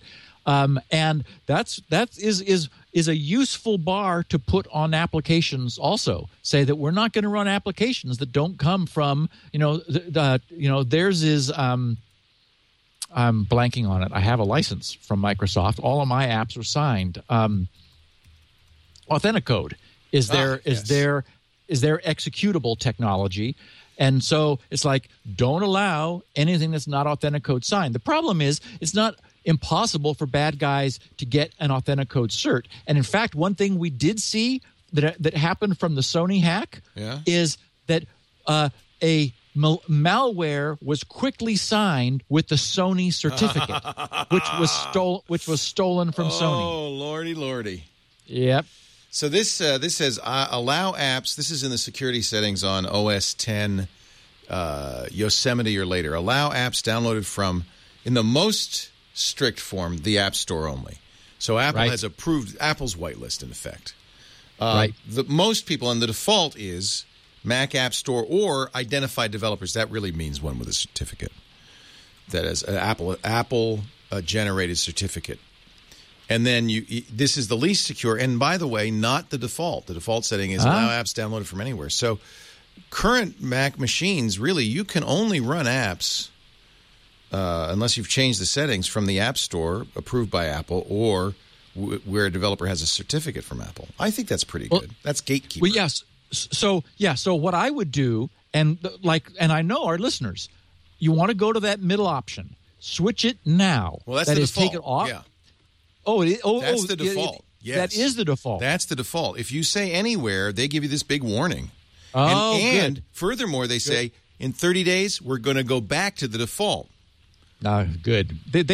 Apple really has learned a lot of lessons in the last couple of years. We've seen them really tightening things up that way, and that's fabulous. Yeah. I mean, it's like allowing Flash and then like disabling it again automatically. I love it. It's like, yes, that's exactly what we want. You're going to have Flash, but only for a few days. Yeah, so I was going to say, if you had that default setting and you did run an app that was not from a well-known developer, that just gives you a chance. Again, you're going to get a dialogue that's going to scare you, and then you can say, how much do I trust where I got this from? You have to kind of override it. It'll say, I'm not going to open this because it's not from a certified developer. And then if you wish to open it, you need to right-click on this app and select open, and then we will open it for you. But you cannot just, you don't click a button that says okay. You have to kind of do something else. I think that's the right way to do it. Yeah. Moving on. Question 6. Dave held Redondo Beach, California. He was floored. I was floored by your, nothing can be done response to the Sony hack. If it's true, as you say, that computer systems simply cannot be secured against attack, and that isn't exactly what we said, but, don't you realize that implies the end of electronic methods in business and a massive return to paper documents and locked file cabinets? What movie star will discuss her future roles and earnings via email? What corporations will store their contract negotiation proposals on servers or even use anything more complex than a typewriter to prepare them? By the way, that's one of the upshots of this Sony hack is Sony is, in fact, stymied. They are having a lot of difficulty making deals. They are no longer using email. They're only making phone calls. I mean, that is how Sony's responded to this, going back to the Stone Age. Didn't we hear that Russia had switched to typewriters for the same reason? Yeah. So, but I don't think you were saying it's impossible, just not practical. No. The response is a little more nuanced than that. But yes, exactly. It was, in reality, could I actually claim, could I design a system that would meet Sony's requirements and be secure? No. You just can't. Could you do better than Sony? Yes. Yes.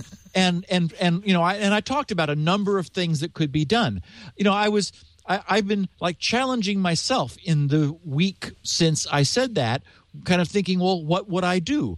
And something like whitelisting apps so that only IT approved things will run on your machine. I like that. Yes, and then set up a virtual machine which does not have privileges on the network, but is like, uses a VLAN out to the internet, so that if somebody wants to do anything else, they can do it in this container without IT permission, but they can't access any resources within Sony. All they can do is get to the internet. So if they want to run QuickBooks or whatever, or run an unapproved browser or some network connected software, they can, but it won't run on their machine. It'll only run in the virtual machine. And the only thing the virtual machine can see is the internet. it cannot see the rest of their machine or anything else. So that's the kind of thing that once you implement it, people kind of grumble. It's like, well, they didn't have this in my old job. And it's like, well, no, we got security at this place. So, I mean, there are things you could do. Also, it really does seem like their network was just one mass of interconnectivity. And siloing networks, which is, some lack of convenience, but it does mean that one entry point doesn't get you to the entire corporate, crown jewels everywhere. So anyway, I did want to clarify in case anyone else felt that, and I did see some tweets to that effect. It was like, what, Gibson can't do it? It's like, it's not possible, because you have, first of all, a huge number of systems in which we are actually finding vulnerabilities constantly, and you've got the human factor. The human factor is why you have a company, of people, and they're going to do dumb things. There just isn't any way to prevent that. There is a way to lock them down, and something like whitelisting apps on their machine that is connected, and then giving them freedom in a virtual machine that is not part of the Sony network. That would be an interesting thing to explore. Well, and we talked about App Locker. That's something you can do. There are things you can do. Yep. But I think that was kind of my point with the hack of the Sands Casino, where presumably they did everything anybody knew how to do. I can't imagine they weren't following best practices. I'll bet that after that they're doing more. Yes. So yes. So there's always more. So doesn't that tell us that they weren't doing everything they could do? Because there's no question that they're doing more now. And if Sony ever does recover, we know there will be changes there. Yeah. You hear it pouring rain here? I don't know if you can hear it. I do. I was thinking, who left the faucet somebody's on? Popping corn or something. Wow. Mark Jones, Midland, Michigan. He encountered some unsettling verification questions. Stephen Leo, love the show. We'll look forward to it every week. When trying to schedule a FedEx delivery, I was asked to create an account. I've seen this, and I can explain what's going on. But I was shocked when a verification page confronted me with multiple choice questions about past addresses, last digits of my driver's license, names of others at my address, type of car registered to me. I was then even more shocked when it said that I had the answers wrong. It then asked me a different set of equally curious questions. At first, I was shocked that FedEx could know any of these things. Next, I felt like I was providing data about myself that otherwise would be unknown. Others on the web have indicated FedEx is relying on credit reports. I decided I don't need a FedEx account. No question here, just an alert at another unsettling turn of events. Leo might be right. The privacy battle is lost. No, there's good news. This isn't as bad as it looks. I love the idea of you encountering a security question, and it's like, what was the name of your your first childhood sweetheart? And you type in Julie. Nope. And it says, no. Have you forgot about Sarah? That would be scary. This isn't quite that bad. He's right. It comes from credit bureau information. I don't even think FedEx ever sees this. I've seen this. I've been exposed to this many times. So it's trying to, without knowing anything about you, trying to verify your identity as who you are claiming to be. Right. So it's an interesting puzzle, right? You want to authenticate somebody, but you don't have any previous conversation with them. Right. So there's no password. There's no secret questions. It's like secret questions, but you don't. So the only thing you can do is you go to one of the three reporting credit bureaus, and they provide you with these questions based on information that's in your credit report. I don't know what FedEx is doing, but the ones I have used, I'm pretty sure the way it works, these guys aren't seeing it. The intermediary is not seeing it. This is directly coming from as an interaction with Experian or TransUnion. Come to think of it, I've seen that. I've encountered that too. You have, and there've been like some strange addresses for me. It's like, they'll give you so what they'll do is they'll give you 4 addresses, 3 of which are bogus, one of which, and it often's not the full address, but it's, did you ever live at Page Road? And they'll give you 4 addresses, and you pick the one that you did live there. Right. And that's direct from your credit report because, of course, all of that stuff is stored on your credit report. Right. So they're matching up your real world identity with your cyber identity. And they're not gathering new information at all. It's like secret questions, but you just haven't prearranged the answers. Right. So unless you can think of I guess one issue would be if the third party were intermediating. So if FedEx saw the questions, got the answers, and then, if it made the quiz based on downloading your credit report, well, but they have access to your credit report. Yeah. If you're applying for credit, or you have to give them access to your credit report in some cases. At which point they know all that anyway. If you've ever given any company your social security number, that's because they use it to access your credit report. Date of birth, name, date of birth, and social is enough to get your credit report. So I don't think it's an issue. But you have to be the judge, of course. I think it's just it's solving an interesting question. How do you authenticate somebody you've never met? Yeah, how do you match their real world true identity with their cyber personality? And the only way you could do that is with a third party that did know something. Yep. Mike Vore, Columbia, Maryland, wonders about Sony exfiltration. I love that name, that word, exfiltration. Yeah. I've been wondering, how could that much data be taken off-site without the NOC noticing that much traffic? The Network Operations Center. Even with fast fiber, it takes a lot of sustained bandwidth to move that much data. An extra megabyte or even gigabyte a day might not be noticed, but we're talking 12 terabytes. That's either high bandwidth or a long time. Sony, of course, is not telling anybody, the FBI is not telling anybody how any of this happened. What's your speculation about how this might have happened? Many people asked this question, and I just when I encountered it, the first time I encountered it, I added it to the show today because I wanted to respond to it. I had the same thought myself when we learned how much data it was, but then I thought, we're talking Sony Pictures Entertainment. Can you imagine how much content, how much media, how much data they must have transacting over their internet? I mean, over their intranet to the internet. And, the fact is, 12 terabytes for a major corporation's network, that's in the noise. I mean, and we do know that some of the data was snapshotted on November 23rd, and maybe a week later. So we don't know how long they were there pulling other stuff. We do know, for example, that they use Sony's own servers to seed some of the torrents, which is so ironic. I just love that. So there, it's sort of like trickling out over time, and as people use it, the way torrents will.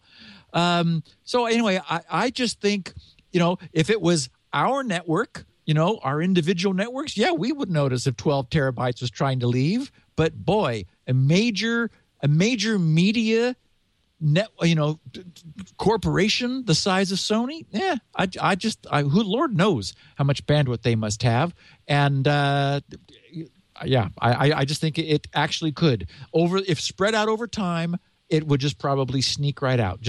Wouldn't even know, they wouldn't see it as a blip compared to movies that they've got coming and going across their fiber connections. I would bet that digital movies now are distributed over the internet as downloads. I would bet that some of that came from Sony's servers, among other things.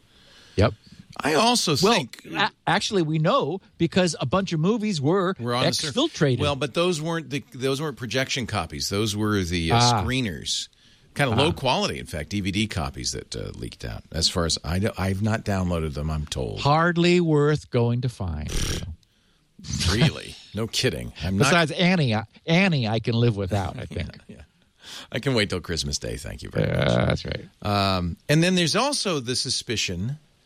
I guess we'll never really know what really. I'm hoping that because it would really be fun to get the technical readout. I would have no problem revealing that kind of information. If we came by it illegally, I would absolutely reveal that information because that is something very, very valuable. The public does have a right to know, how did Sony get hacked, what happened, et cetera, et cetera. there is some suspicion. Sony got hacked and didn't want to talk about it in February. And there's I can't, maybe is even part of the treasure trove that's been leaked. There was a memo saying we're not going to alert the affected parties that we got hacked. And that was in February. So it wouldn't. And by the way, there is a little bit of a nexus because that hack had something to do with Brazil. And there was a significant number of Portuguese and Brazilian documents in the trove. Yes. We talked about that last week. And I also heard you say on the Tech Guy over the weekend to somebody who had a virus, you correctly said, there's no way to get rid of it. Right. Once it's in there, you can never know. That could have been the vector back in February. And who knows, maybe they've been leaking data, a terabyte a week since then. I mean, there is this notion of a foothold. You get in and then you go quiet and you protect yourself and you scrounge around. Really interesting. I wish we could know the truth of this, and that I think would be very useful for prophylaxis for future. Yeah. Stéphane Blay in Gatineau, Quebec, Canada wonders, what if Sony was a bank? Stephen Leo, longtime listener, big fan, yada yada. As big as Sony's recent hack was, I can't help getting shivers when I imagine how devastating an attack like that would be if it were a bank instead of Sony. How disruptive would that be? For all we know, those things are happening too. In last week's podcast, 485, you mentioned how impossibly hard it would be to secure Sony's network. Would it not be just as hard to secure a bank from a determined attacker? Are banks really that much ahead of the game, or are we all in denial? I don't want to be unfair to banks, but I do have a vested interest since my bank has my money. And I expect it's the same for you. Thank you. Optional, yada, yada, extra. On a personal note, I want to thank you for the amazing education I'm getting from Security Now. I work as a security professional, and it's amazing how many times I look smart because of stuff I hear on your show. I'm also convinced I passed my CISSP exam because of you. Thank you both, and keep up the great work, Stefan. So I think it is without question that banks are more secure, in the same way that casinos are more secure. And we could almost look at Sony as an example of the other end of the spectrum.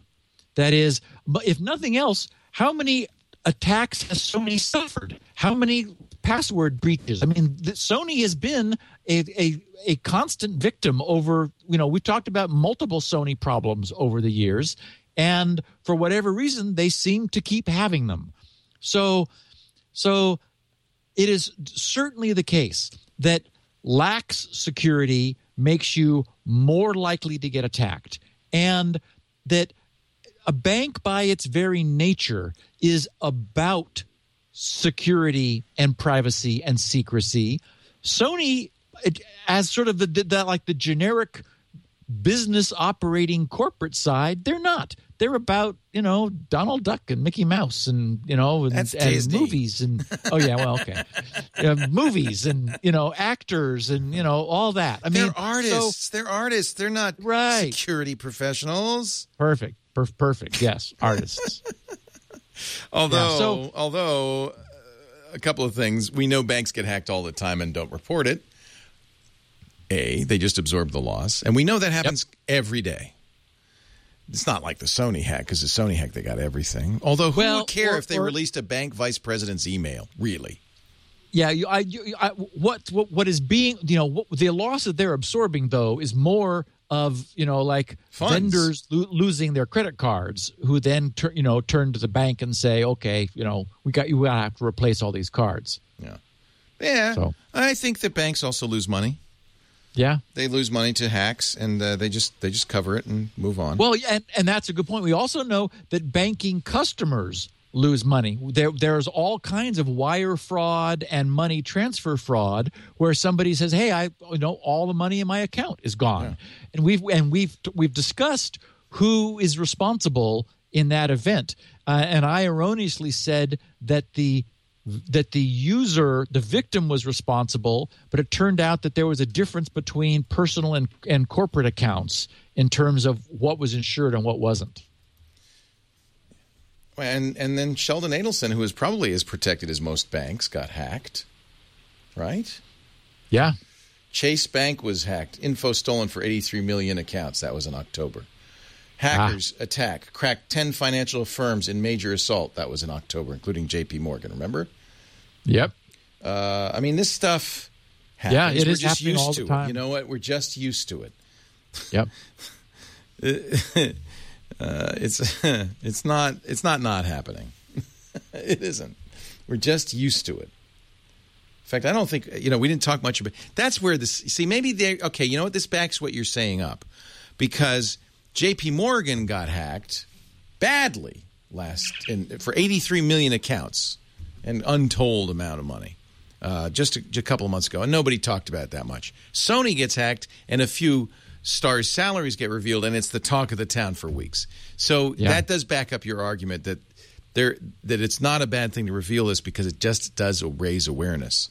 I think it's human nature. It's got to be bad for anyone to say, oh, I really don't want that to happen to me. And by the way, Chase didn't want to reveal that it had been hacked.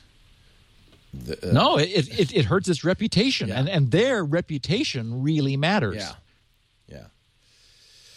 Well, Steve, I think that's it. I don't see a question 10. Nope, I think we're once done. again you've aced it. You are an A+ student in my book. I don't care what SSL Labs says. Thank you so much for the good work you do. And it's always an education listening to Security Now. We do it every Tuesday, 1 p.m. Pacific, 4 p.m. Eastern Time, 2100 UTC. You do stop by and participate live. It's great. You can even come by the studio if you want. We always have somebody in this. People love you. There's always people watching, in the studio. Email tickets at twit.tv, and we'll make sure we have a seat for you. This my studio. The little one is a little constrained. There are only really 3 good seats. We could say there's a few obstructed views. Yours is one of the best. I have a seats good seat. You got the best. But there's seat a couple of obstructed views, so let us know ahead of time. You can also get on-demand versions of this show in several places. This is one show where Steve has a copy of it, which is unusual, but Steve likes to host 16-kilobit audio versions and handcrafted transcriptions at his site, grc.com. We have the larger audio files and video, too, at twit.tv/SN. And, of course, you can always subscribe on your favorite eye catcher, iTunes or Xbox or whatever it is you use to listen to podcasts. Don't forget to go to grc.com to get SpinRite, the world's best hard drive maintenance and recovery utility. There's lots of freebies there, too, and you can find out more about Squirrel. Next week, it's your talk from, what was that, a Vegas HackerCon or something? Or? Yes, it was November 7th. It was DigiCert's Security Summit. Okay. And I gave a really nice presentation, if I do say so myself, of sort of soup to nuts, if I may, for Squirrel. And so that'll be the Christmas special content. Next week, December 23rd. And then we will be back live on December 30th. We can wrap up the year in hacks. Yep, we'll do. And I'm going to give a Squirrel demo during that podcast. It's running. Yay! That's exciting. Yep. So next week, our holiday special. Your mouth's going to hang open. You're going to say, wait a minute, that works? That's secure? I go, yep, that's all there is to it. So exciting. That's really exciting. So that's December 30th. Make sure you tune in for that. Steve, I'm not going to see you till New Year's. I know you're coming up for New Year's Eve. That'll be fun. Yeah, I'm going to come up a few days before and join you guys in the Washed Out House, the host party, and then be hanging around. That'll be a lot of fun. I can't wait. It will. 3 a.m. New Year's Eve, 3 a.m. to 3 a.m. New Year's Day, 24 hours of 2015. I'm going to stay up late. Steve did it last time with me. I also signed up. I signed up for doing something in front of a green screen with you. I'm not sure what I got myself into, but some sort of I don't know. I think we're acting out a Flintstones episode, and you're Bam Bam. Oh, good. No, I'm just kidding. I don't know. We're doing it for a charity, though, so you should really do anything. You should really step up, because this is all to raise money for UNICEF, the United Nations Children's Fund, which does great work all over the world, including in the Ebola-ravaged areas of Africa. They've really been doing good stuff there. So we thought it'd be good to take. We were going to do it anyway. Why not do it for a good cause? Yeah. We're going to have auction items, giveaways. It's going to be fun. Neat. Thanks, Steve. Have a great Christmas. Won't see you till after the holidays. Right. Have a great week, and I'll see you a week after next. Take care. Bye. Security.